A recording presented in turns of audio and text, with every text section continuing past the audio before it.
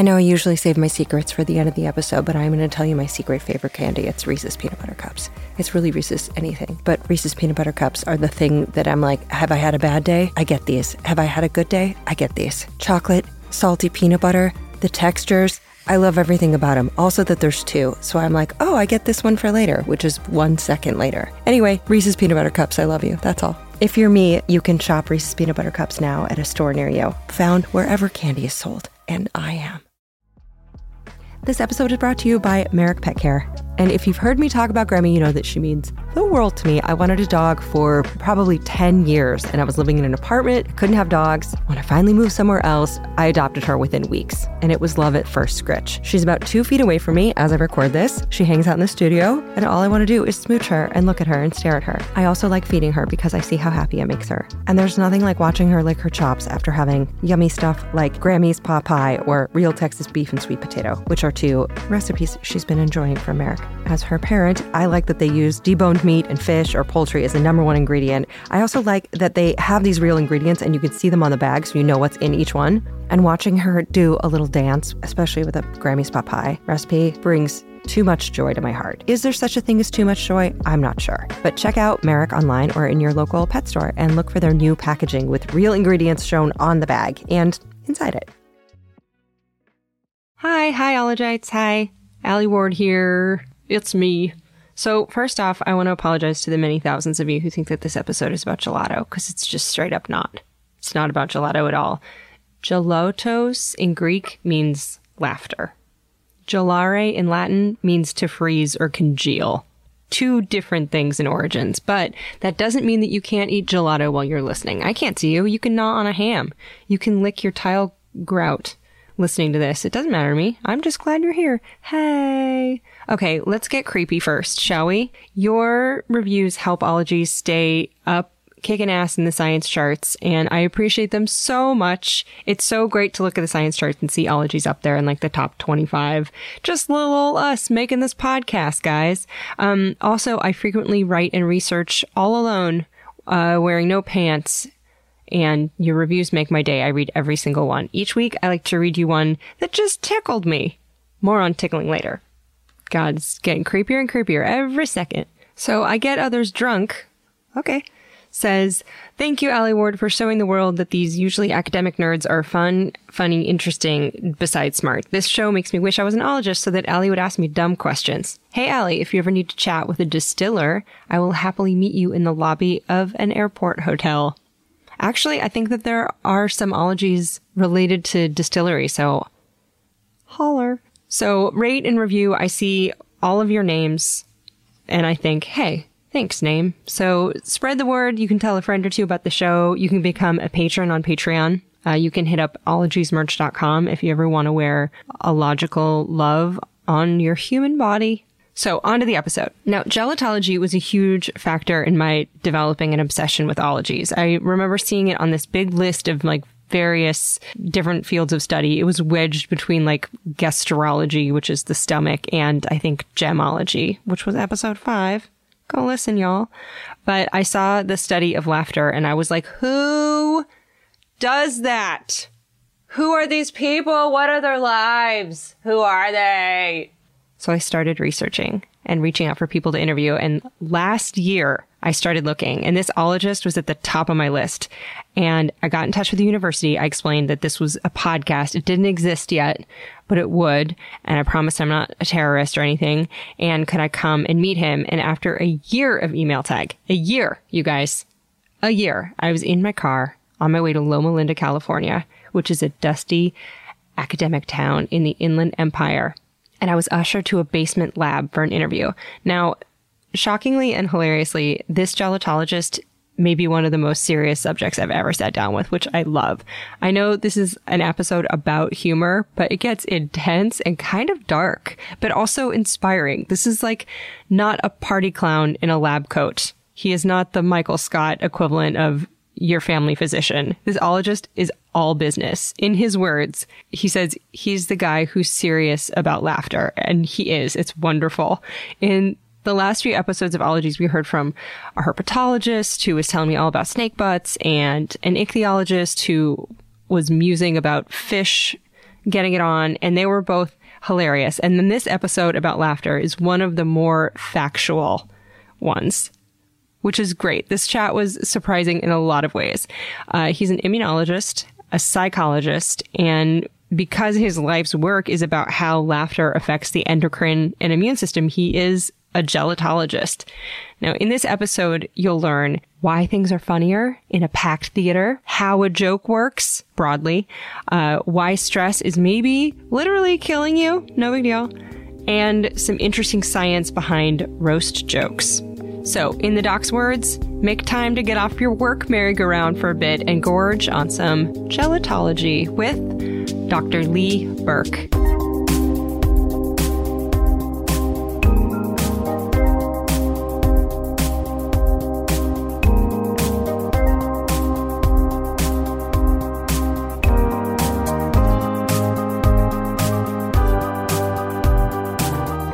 I'll get some levels on you.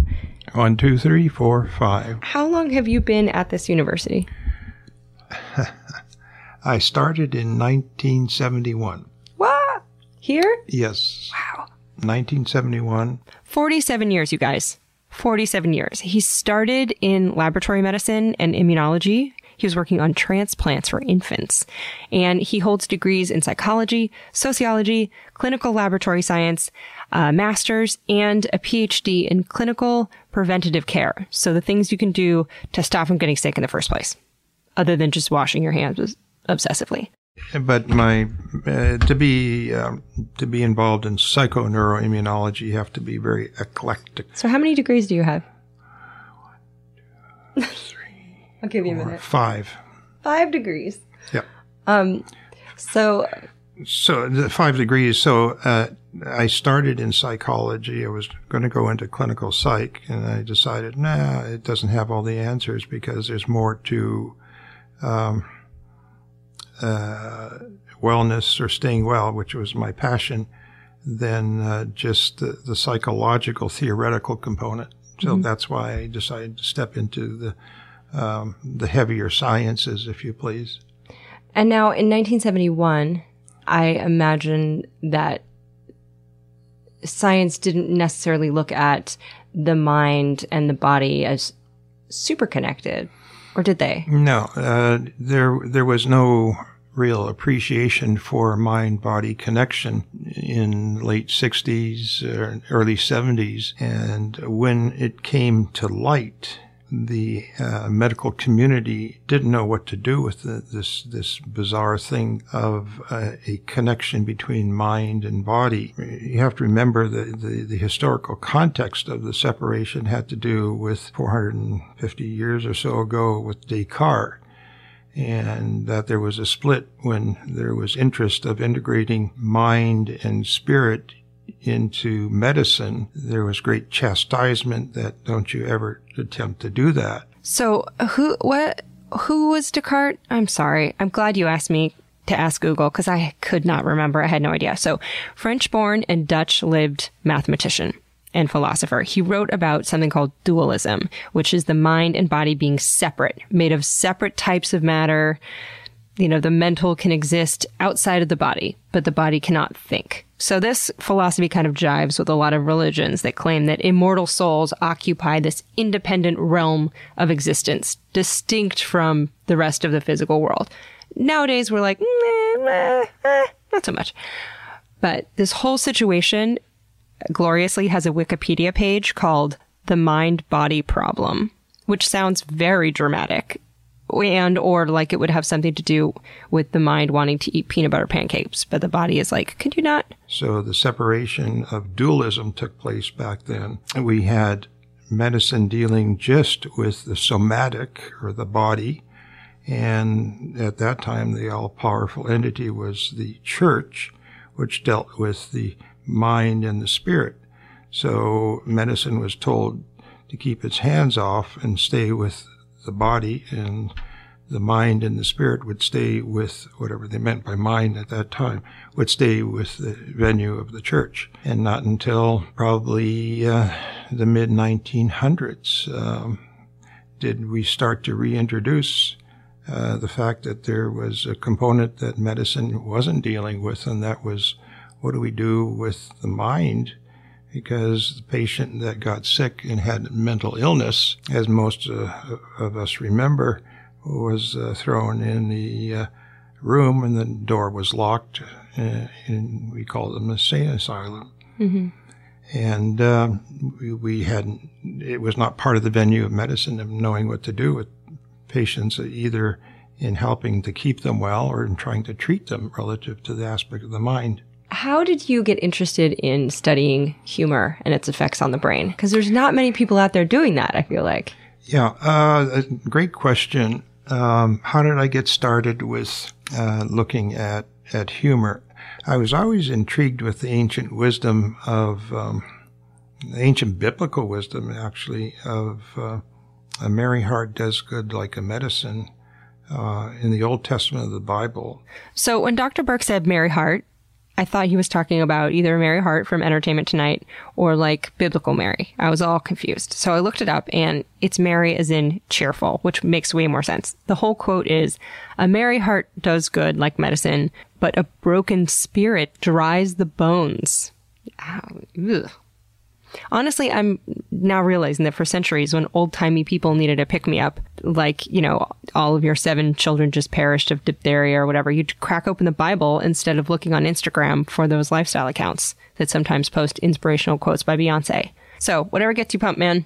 The statement of a merry heart does good like a medicine, but a broken spirit will dry the bone. Nothing could be more modern in interpretation of the field of psychoneuroimmunology than that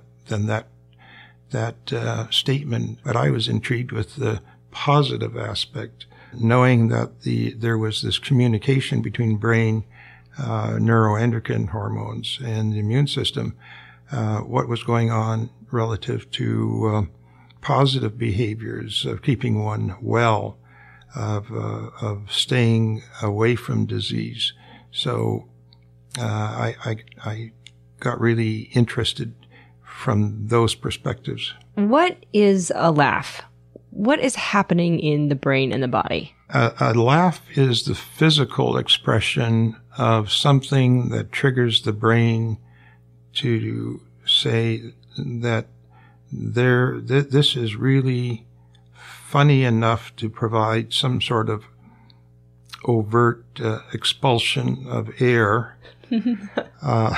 I laughed. Why did I just laugh? Maybe because I didn't expect such a technical answer? But what happened physically to my face and my lungs? So a researcher named Robert Provine found that 15 muscles in your face contract, and your respiratory system gets jacked up by your epiglottis, which is that throat flappy thing, half closing your air passage. So your air intake occurs irregularly, and it makes you gasp. But not everyone who enjoys humor L's OL. Or in some cases, with some individuals, not an expulsion of air or a laugh or sound that one hears from the other person. We found the latter out to be true when we were doing some early pilot studies, and one of our subjects happened to be a pathologist, not targeting pathologist, but I'm just saying this was a pathologist that was somewhat passive and not overt. And we hooked him up with a needle in the arm, and we said, "Now here, watch this humor video that you like and laugh." So we took blood from him every 15 minutes through an hour's period of time to see what was happening with some of his stress hormones. And we thought we had really just blown the experiment, because all we got out of him were snickers and a little giggle, but nothing that would be considered a laugh. And we thought this was just a waste of time. What was he watching? He was watching a Abbott and Costello video. We asked him how he enjoyed. Was this funny, or did you enjoy? Oh, he thought it was a scream, although there was no overt evidence of that.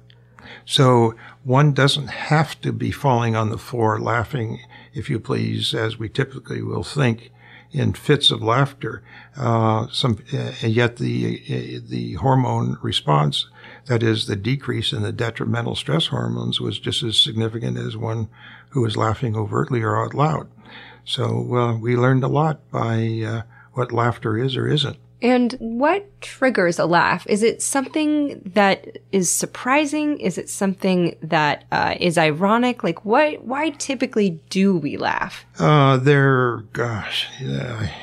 It's a question I can't answer. There are a number of different theories about laughter or what is humorous that causes one to laugh. They say most laughter isn't about humor necessarily. It's about relationships between people, which I think is really interesting. One theory is called the relief theory. And Freud said that laughter releases tension and something called psychic energy, which may be one reason why it's seen as healing or why laughter can be used as a coping mechanism when someone is upset or angry or sad. And this happens to my sister. I have never seen anyone else have this happen to so much, but in times when she's been really shocked or scared, she gets the giggles. It boggles us all. And even to her, she's like, I don't know why I'm laughing. Apparently, it's a way of releasing tension. So another theory is that humans are just biologically wired to laugh as communal relief once danger passes. This was so interesting to me. So a joke creates this inconsistency. And if we can figure out the riddle, this brain riddle, and realize that the surprise isn't dangerous, we laugh because we're relieved. So we have to get a little bit scared, and then we go, okay, never mind, it's fine. So in general, something is funny when we expect one thing, and then the punchline causes us to abruptly shift our understanding of the whole situation. And then we snort and hiccup and expel air or fart or whatever. Okay, but what makes us ROTFML laughing are on the ground? One. The best definition that I think I have to date would be that we stumble on an incongruity of what is expected and what we stumble into. So it's that incongruity of what you are anticipating is going to be that does not occur, that causes you to trip on yourself, so to speak, mentally, and as a consequence, you laugh. Beyond that, I still don't know how we can describe it any better. Do you laugh a lot in your daily life? That's a good question. I probably don't overtly laugh a lot because I'm one of the indicators of who Dr. Lee Berk is that he's the guy that's serious about laughter. And essentially that's true. But I enjoy humor just incessantly. I grab it as much as I can. I will sit and watch humor on places like YouTube constantly. Really? Yeah, and that's done intentionally because now I'm going to step a little bit into the whole world of lifestyle medicine, where I firmly believe that one needs to get off the merry-go-round periodically because you want to break the cycle of the distress hormones, which as we proceed through our daily life, we exacerbate or ramp up the distress response, which is detrimental both immunologically. I gotta ask, what YouTube videos? I watch a lot of Carol Burnett show. So there's a pair of comedic actors from the Carol Burnett show that he really loves. Tim Conway and Harvey Korman. I looked it up. They do a dental scene, going to do an extraction on his colleague on the show, and it's probably one of the funniest videos I've ever seen. Conway and Korman performed this legendary sketch. It involves a very bad dentist, and one of them, Korman, could not control his laughter during shooting the scene. And apparently, at one point, he had a little bit of an accident and he wet himself. But it's that legendary a comedy scene. Okay. Oh, doctor, please get this tooth out of my mouth right. now. Well, let's see now. If we're going to pull her out, we'll have to have those pulley things. These pulleys and, let's see, pinchy things and the little picky things. There. Pinchy, picky, pulley. Dr. Berk says he'll put on videos like this in the middle of the day if he needs like a little boost. You know, for you, it might mean falling down a rabbit hole of Twitter memes or researching, a pig getting a massage from a cat, which if you have a chance to, you should look that one up. So stressful day, you fired up? Oh, I watch several times in the day. I'll just stop and just turn something on. Was there a moment in your career where you realized you wanted to take a turn and study the effects of laughter on the immune system? Was there a moment where you thought, aha, I'm going to be the guy that does this? The way that came about of deciding to take a look at laughter was more by accident than by design. I think Albert Einstein said, if we had all the answers, we wouldn't call it research. Or if we knew what we were doing, we wouldn't call it research. So in 1988, Dr. Burke was researching exercise, and I hope it was like gnarly, leotard-clad jazzercise stuff, and the effects of that on the brain. And they were finding a correlation with laughter. And indeed, that is the case. We were playing around with laughter because we found prior to that moderate exercise could literally enhance the production of something called beta endorphin. And we would put individuals on treadmills and put what we call IV angiocatheters in their anacubital vein. That's the vein that you have your blood drawn. We saw that indeed endorphins would increase differently in individuals that were physically fit, conditioned, versus those that were not. And that was sort of a historic finding at that time. But what intrigued me was that people were saying, at least one individual by the name of Norman Cousins was saying that he would laugh and get pain-free sleep from watching his Laurel and Hardy videos or movies at that time, because this was a gentleman who had a disease called ankylosing spondylitis, this autoimmune disease. So that's a type of arthritis that can cause wicked back pain. And Norman Cousins was a writer, a journalist, he was a world peace activist, and he'd get these massive bouts of pain. And he'd watch Laurel and Hardy via projector. This was like in the 70s before VCRs, which were these things that were like YouTube, but they weighed 50 pounds. Side note, Laurel and Hardy was a comedy duo from the 1930s, so that's kind of the equivalent of people now like watching Carol Burnett videos, or your grandchildren watching Tim and Eric in a space capsule, which we will definitely have in 40 years. Anyway, Norman Cousins, cool dude, in a lot of pain, watching old comedies. He was able to sleep after laughing for about 20 minutes or 30 minutes at a time, and sleep for about 3 to 4 hours without any pain. So that was a trigger that I wondered what was happening with the stress hormones, and that's when we started pursuing the studies of looking at what stress hormones were affected, or the term that we use is modulated, as a result of watching and enjoying mirthful laughter, humor videos. And when we started that journey, somehow the word got out. We were then contacted by CBS 60 Minutes, who wanted to come and video what we were doing. And my first responses were no, thank you, because that was a terrifying endeavor to invite CBS 60 Minutes to come in the door. So 60 Minutes comes, and the interview goes well. And in short, people are like, what? Hey. So as a result of that scenario, we decided that this was serious business, and we started to pursue it. So then Norman Cousins, Laurel and Hardy watcher with the back pain, hits up Dr. Burke for a hangout. And Dr. Burke is like, yo, come to my lab. Let's chat.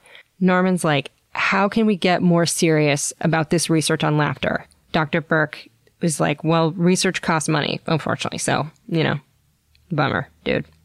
And he said, how much?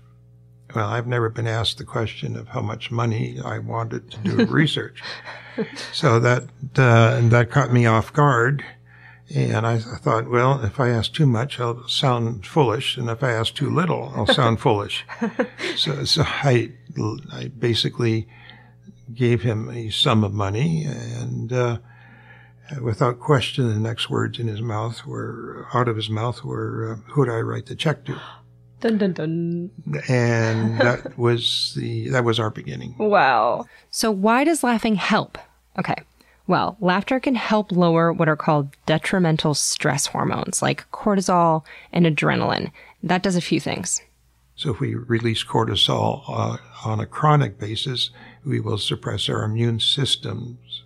So we are immune compromised, that's the word. So that's the detrimental effect of chronic stress, one of the mechanisms. So through 1989, we indeed stumbled on the study, not stumbled, but we produced a study of medical students showing that we could lower detrimental stress hormones while watching a humor video. And it was very real. And then through the 1990s, we continued the journey of presenting different aspects of the immune system that were modulated, changed, or affected. And the key finding at the end of the 1900s was that we published the culmination paper, included most all of the data in that paper in, I think, the year 2001.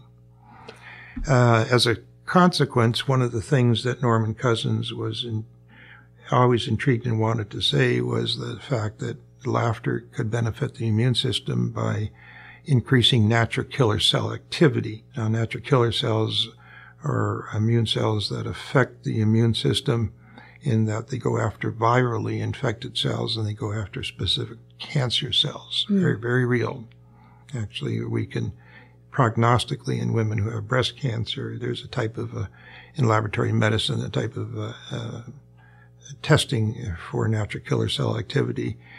And it showed that it was very effective in increasing natural killer cells to kill the cancer cells. Not that it's panaceic, but it's, again, part of the totality of lifestyle medicine and choices that we make in whether we want to be happy or not happy makes a difference.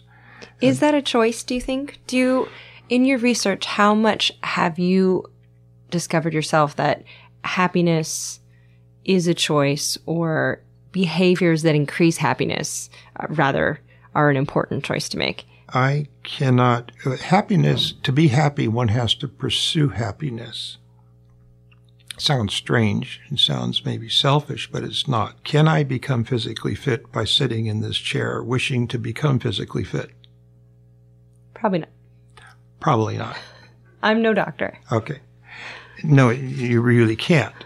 So there is a criteria of certain behavior that you have to do. I have to get up off the chair and I have to move and I have to exercise to become physically fit. Have so much aerobic exercise, so much anaerobic exercise to become physically fit or cardiovascularly fit. Well, the same thing is, I think, very true relative to being happy.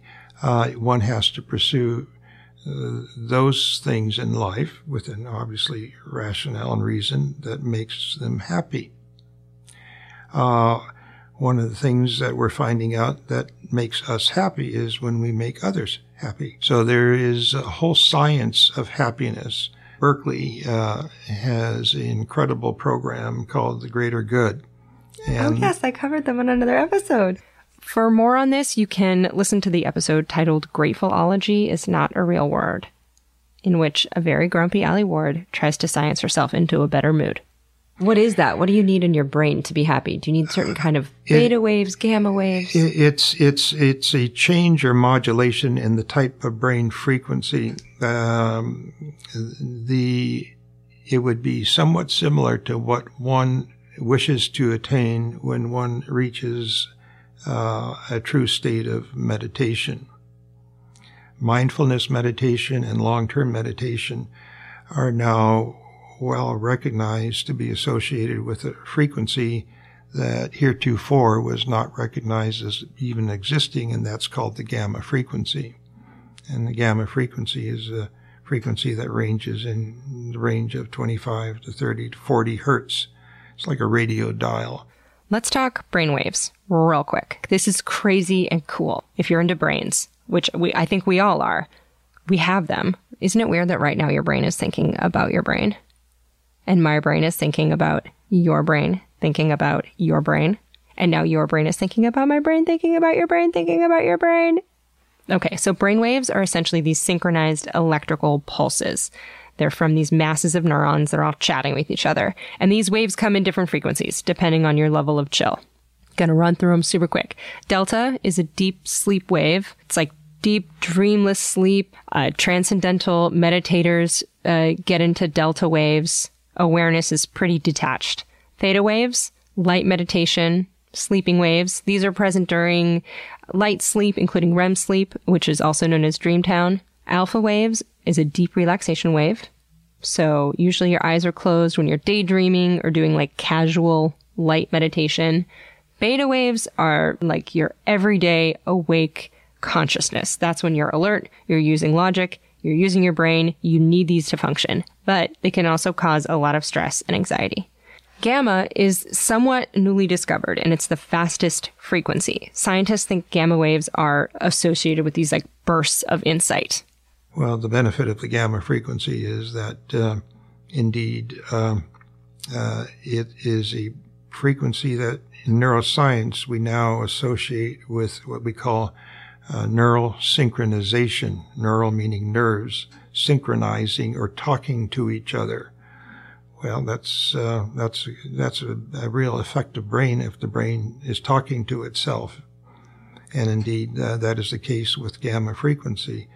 The other intriguing aspects of gamma frequency as a result of the synchronization is that it's a frequency associated with the highest level for cognitive processing, for thinking, for being functional. Well, that's associated with the complete opposite of a depressed state. But the reality of gamma frequency being extremely beneficial. So we see the antithesis of depression relative to enhancing gamma frequency.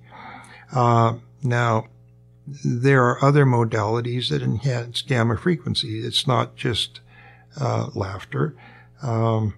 It is enhanced, as we have studied and our research shows, it's enhanced with high antioxidant food consumption. That is, foods that are extremely high in antioxidants. And I'm talking in the range of maybe 56,000 micromoles per 100 grams. Wait, what? That may not mean much for your listeners, but the reality is that it's in the range of the top foods or spices that exist in the world as we know today. So apparently the antioxidants are doing something in brain that causes the induction of the gamma frequency. And another substance super high in antioxidants, 70% cacao or greater chocolate. This can elicit the induction of gamma frequency in the brain. So eat it, whatever. You're good. Doctor's orders. We also have seen it with a high antioxidant concentration of various nuts, walnuts, pecans, pistachios. So this is essentially brand new research. This bodes well for the turtle industry, chocolate nut turtles. So, mirthful laughter, nuts, chocolate, exercise, all good things for your brain and your immune system. So, hop on a treadmill, eat a turtle, not a real turtle, a chocolate turtle, and watch comedians wet themselves. So, we are now starting to call all of these kinds of lifestyle behaviors a term called eustress metaphors. Eustress, EU, for the two letters EU come from the Greek, which mean good. Stress, good stress. Eustress. It's not a word that I coined. It's a word coined by Dr. Hans Selye, who's father of the stress adaptation syndrome, and discovered the detrimental effects of stress. But before he died, he realized that all stress was not bad, that there was something called good stress, and he termed it eustress. Dr. Hans Selye, by the way, was a badass. He was a Hungarian who spoke 8 languages. He would wake up at 5 a.m. every morning to swim, and then he'd ride his bike 6 miles to work, and he kind of discovered stress. He would see patients who just looked like garbage, and a lot of them were under a lot of strain. So, in fact, when he coined the word, he's like, let's call it stress. English wasn't his first language. And he said he regrets using stress and wishes he would have called it strain because that's more accurate. But now we say stress in like all the languages pretty much. Oh, except in Chinese, where I found out it's called crisis. And it's depicted by two characters put together, one for danger and one for opportunity, which is so painfully accurate. Have you ever heard the theory or the general assumption that a lot of comedians are depressed people? What do you think about that? Is that self-medication then? A lot of them lived very long lives. Dr. Burke pointed out that George Burns lived to be pretty old. He died at the age of 100. And I looked up George Burns plus depression, but all the articles capitalized the D in depression. And then I realized they meant, as in the Great Depression, because George Burns was born in the 1800s, y'all, before comedians freebased crack cocaine and set themselves on fire with high-proof rum. And I'm looking at you, Richard Pryor. I did a little more digging, and this study was published in a cardiac journal in 2016, and it examined the lives of almost 500 people, including 200 stand-up comedians, around 100 comedy actors, around 200 dramatic actors. So the average age of death for stand-up comedians was shorter, at around 67 years. The dramatic actors lived 3 or 4 years longer. So they think that stand-up comedians, well, first off, they're more likely to die from car accidents, from suicide, and from drug misadventures. Also, stand-ups tend to pull late nights, in venues. They do a lot of travel. But also, the majority of comedians tend to have a few personality traits in common. They have higher than average to very well above average intelligence. And some studies have linked high intelligence to depression. You win some, you lose some. But humor can also decrease the social distance between people. And Patton Oswalt once said in a CNN documentary that a lot of comedians are people that are very introverted, very shy, very sensitive to humiliation. So the only way to combat that is to go to the one place where you're stripped bare, in his words. And there's a British comedy researcher, Gordon Claridge, who said that comedy may partly be a form of self-medication. So it's important to note, too, that those who make comedy may not always be the same people who benefit from it. Watching a stand-up special at home is decidedly less stressful on your body and your mind than like working on new material for 2 years or selling a stand-up special, recording it in front of 1,000 people, and then hoping it rates well so you get another one. Again, I'm not a doctor, but watching comedy, much less stressful than making it. So comedians, sometimes they get a little wild. Mm-hmm. But much like most of us who work for a living, get stressed from our work and have consequence as a result of the work. And by the way, that's the reason you get off the merry-go-round periodically and reset your set point with the use of laughter or music that moves your soul or some form of appropriate meditation. Just watch the crystals don't hit your head. What about laughing yoga? Does that count as mirthful laughter? Because mirthful laughter is organic laughter, right?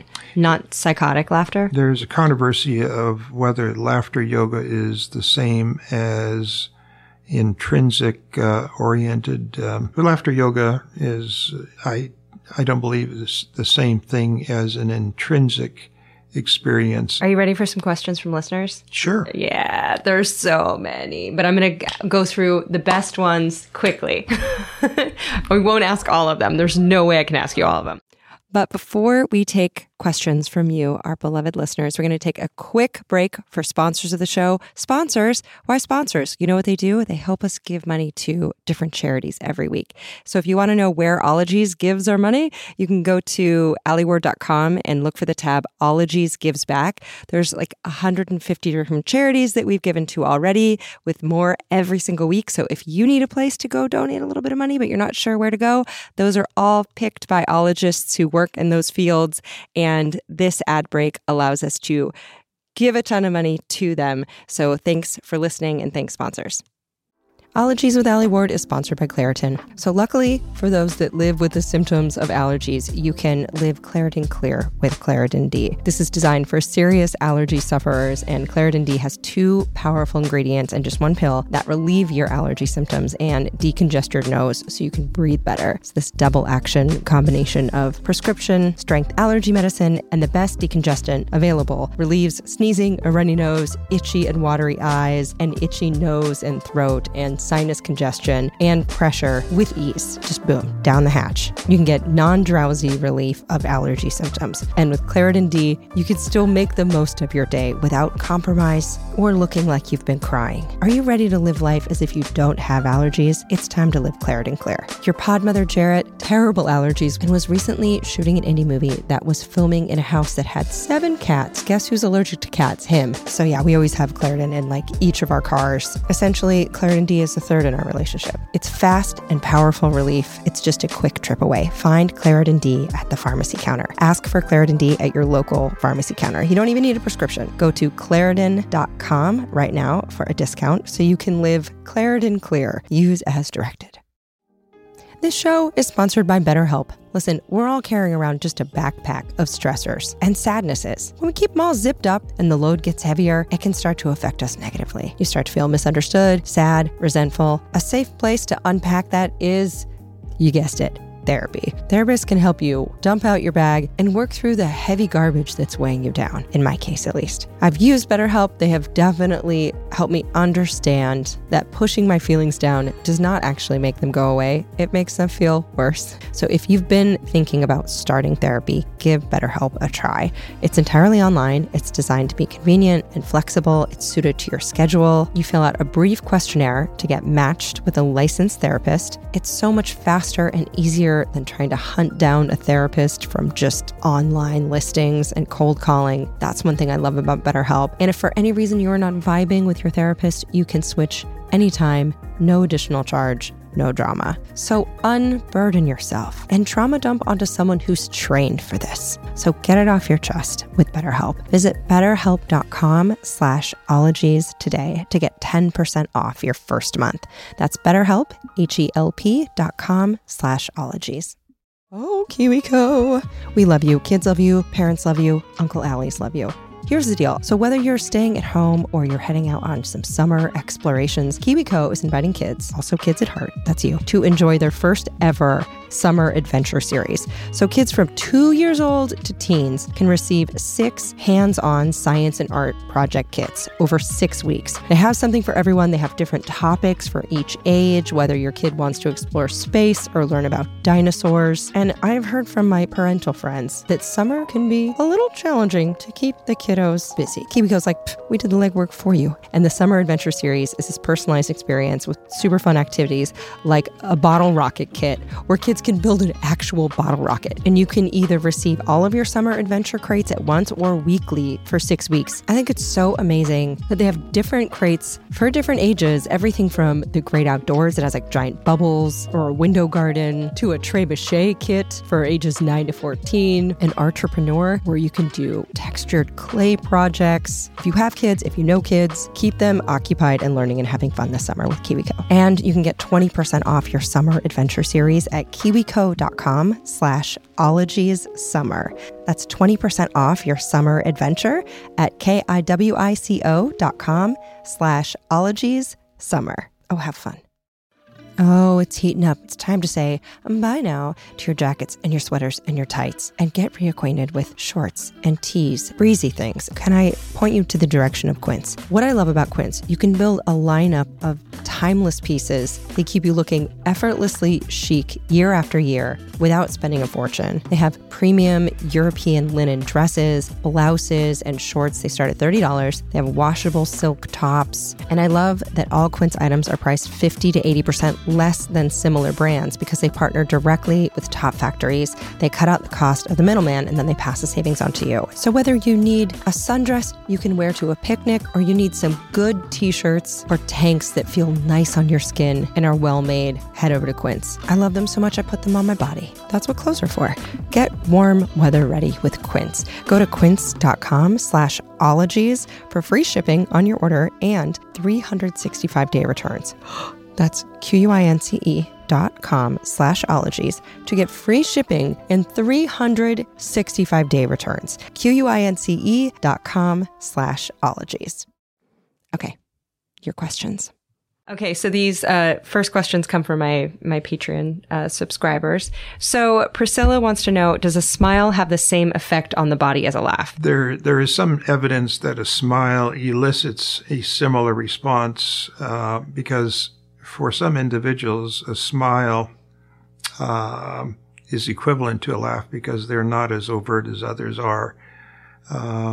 There is a benefit, just a little additive here. There is a benefit of seeing somebody smile because we have in brain what we call mirror neurons. Mirror neurons is where we replicate that which we see. And if that sounds strange, it's not so strange in the sense that as we are walking down a hallway and we see somebody laughing at the other end of the hallway as a group of people, we have no idea what the context is, yet we will start to smile in response. So a smile does, by virtue of conditioning, we're creatures of conditioning, indeed can elicit a beneficial response. Rachel wants to know, why do some people, me, she says, cry when we laugh really hard? I think it's just part of the package. You are just overflow. Tears will roll down the eyes. I mean, one can get into whether it's a sense of the eyes cleansing themselves. If it's funny, it's good. Enjoy it. Cry, whatever. That's a great motto. Katie wants to know, is laughing something that's developed in us biologically, or is the origin social? She says it seems like we can't control it, but she doesn't know what the evolutionary advantage of laughter would be. Great question. Right? Way to go, Katie Anderson. We are programmed to laugh. We are born to laugh. Have you ever seen a 3 to 4 month old child giggle and smile and laugh? Yeah, they're meaty giggle boxes. Where did they learn that? Innate. So it's innate. Sure. Yet they can't speak one word. Mm-hmm. So the brain is programmed to have laughter, to utilize laughter. Yet we don't do that in our society. In fact, when we go to school, I grew up in Canada, and I spent the first 18 years of my life in Canadian school, British system, if you please. And education was serious, and teacher told me so. Don't fool around in class. And she would waggle her finger at me. Get serious. Life is serious. So we socialize ourselves by removing that reality of being programmed or innately born with the utilization of laughter. After all, laughter is a good medicine. Mm-hmm. We're told then to get serious about life, and we do, and we pay the price for it. Laughter isn't something that's conditioned, rather the lack of laughter is conditioned more so. Yeah, we're deconditioned to remove laughter as part of being human. Mm-hmm. Yet we go home in the evenings and look for the best sitcom that we can, mm-hmm. which is a whole nother discussion of the sitcoms that are on television today versus do they really represent appropriate humor. Right. What is appropriate humor? Humor. Well, it's appropriate humor is when we can laugh at ourselves without mockery. And today's humor is your mother looks like a pig. Mm. So we are causing a sense of detriment and derogatory meaning to the sense of humor. So I'm supposed to find humor that is demeaning and derogatory as being now the new definition of humor. The question is not just the overt observation, but what is then the neuroscience or the psychological translation of that demeaning or derogatory pursuit. Right. Does it cause as much eustress as humor that doesn't rely on another's kind of misery or taking down a peg? Well, is that degradation now the new norm? So the question is, if I'm laughing at somebody telling me a joke about my mother looking like a pig, and they find it absolutely hilarious, that doesn't fit with my biology. So remember, laughter follows this perceived threat found to be benign. So if an insult comic is too cutting, that sense of like, oh, never mind, everything is fine, starts to be kind of threatened. And I couldn't find a lot of research on this. I did a lot of looking, but maybe if the jokes are at another's expense, the threat isn't imminent to you.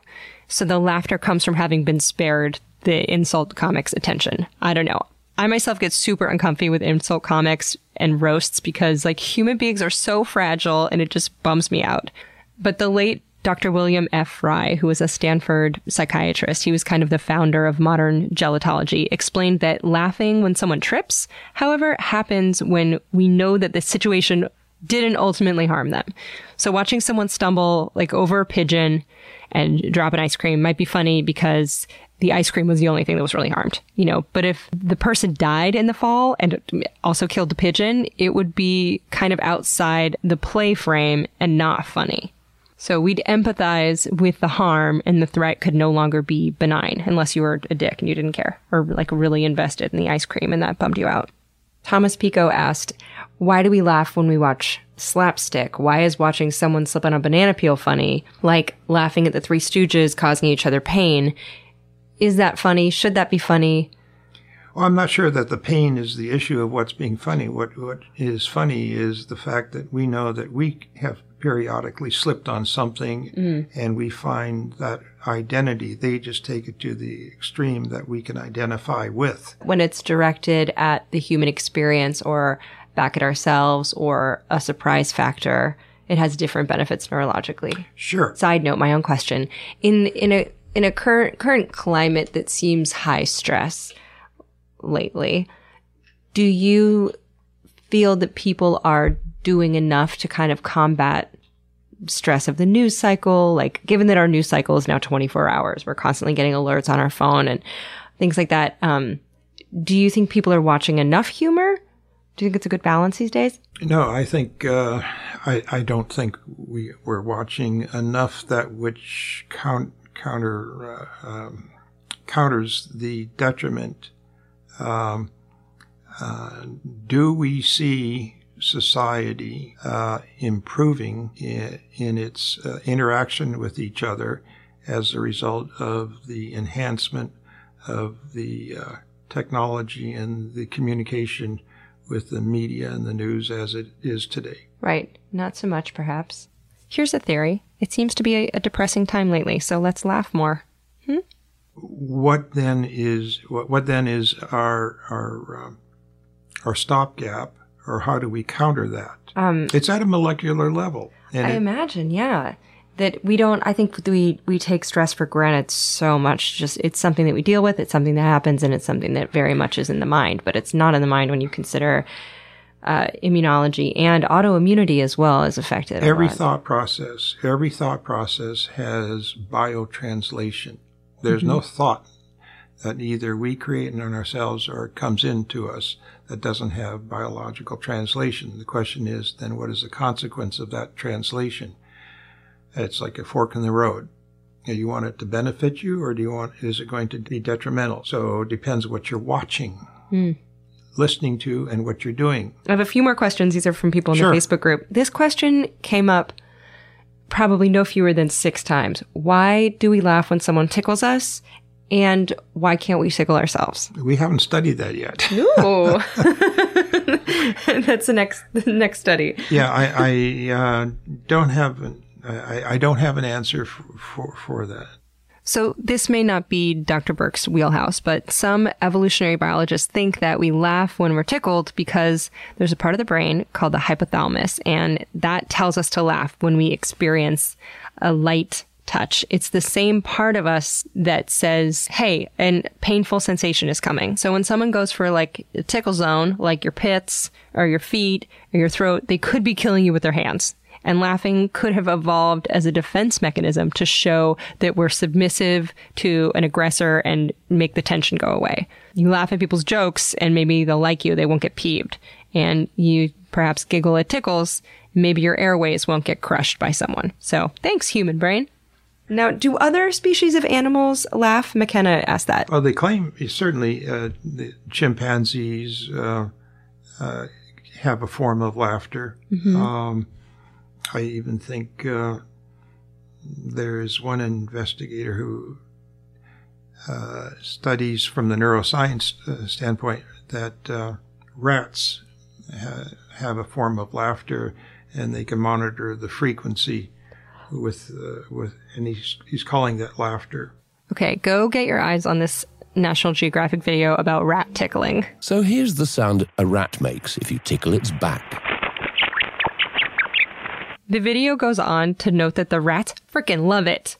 They seek out this gloved hand of the researcher for more tickling. They chase the hand around. It's kind of like a little tiny sewer dog with a long snaky tail. If you've ever seen a dog that's panting somewhat and the tail's wagging, they claim that to be some form of laughter. That would make sense given our social relationship mm-hmm. with them as a means of bonding or communicating. Yeah. But to answer that question more specifically, one would have to look at what is brain doing. Mm. Okay. And is it similar in response in their brain? I think most animals have some sense of capability of laughter, if you please, or want to call it laughter, being associated with happiness or joyfulness. I have one last question, but it's a two-parter. What is the hardest thing about your job or your least favorite thing about your job? It could be anything from like the vending machines in the cafeteria to research funding to having to iron shirts to the mysteries of gamma waves. I always am curious about what the most challenging thing is. Of the job or mm-hmm. of life?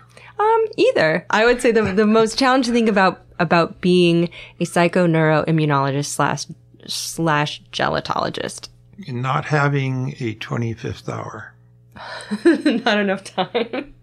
What would you do in that 1 hour? Albert Einstein said this real well on his deathbed. He said, I've only started. So that you can't do it all. Yeah. That's the hardest thing. Yeah. Well, I get asked by students, not asked the students, Dr. Burke, you know so much, you know. And it's the most humbling statement in the sense my response is, no, I really don't. I thought I knew a lot yesterday, but I know less today. What is your favorite thing about what you do? Everything. Everything? Yeah. I'm pretty lucky. I'm lucky to be doing what I'm doing. I'm lucky to be, anybody in your audience, don't ever think because you're so diverse that it doesn't pay off. It certainly does. Because you get to see and think of different perspectives that you would never, ever have the opportunity to do so.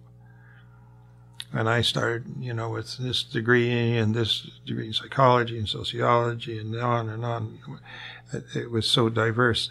It all came together when I stumbled into psychoneuroimmunology and realized how everything was intertwined, mm-hmm. interwoven, interrelated, and the reality of the consequence of any one thought, either going for benefit or detriment, is very real, and that's by choice. You are just a new hero of mine. So to learn more about Dr. Burke and his work, The Work of Burke, go to his website at dr-lee-burke.com. And I post links and photos at alieward.com/ologies for all the episodes. You can follow Ologies on Instagram or Twitter. It's just at Ologies. You can join all the lovely Ologites at the Ologies Podcast Facebook group. Great group of people, and they always have really interesting links and insights into the episodes. You can follow me at Ali Ward, Ali with one L, on Twitter or Instagram, or become a patron at patreon.com/ologies. I tell you what topics are coming up next. You get kind of some sneak information there, and then your questions get asked to the ologists. So you can join for as little as 25 cents an episode. Thank you to Stephen Ray Morris for all the edits on this episode, and to Shannon Feltis and Bonnie Dutch for their amazing work they do at ologiesmerch.com. I have tons of stuff up there that they've helped design and help me manage. So head to that site. You can browse the goods. Also, if you're near Portland on February 22nd and you want to meet the thanatologist from a few episodes back, Cole Imperi, she's so great. The link for a special dinner with her in Portland on the 22nd of February is in the show notes, so you can click on that. Nick Thorburn did the music for Ologies, and if you like it, you should check out his band Island or his solo work, Nick Diamond. He also did the Serial theme music. Isn't that crazy? He's great. And per usual, I always tell a secret at the end of the episode, and I thought it would be interesting to hear what the hardest you guys have ever laughed. So, I don't know, tag it Gelotology and let me know, but I want to hear what the hardest you guys have ever laughed is. I'll tell you mine. I think the hardest I've ever laughed was watching this video posted to YouTube by a user called Food Plot. It's about a dog named Denver who eats cat treats. I just did a whole thing where I thought I'd watch it while recording, but it was too much shrill cackling, so I just deleted it. But it's really good. Okay. Ask smart people dumb questions. You know the drill. Bye-bye. Pachydermatology, homeology, cryptozoology, litology, nanotechnology, meteorology,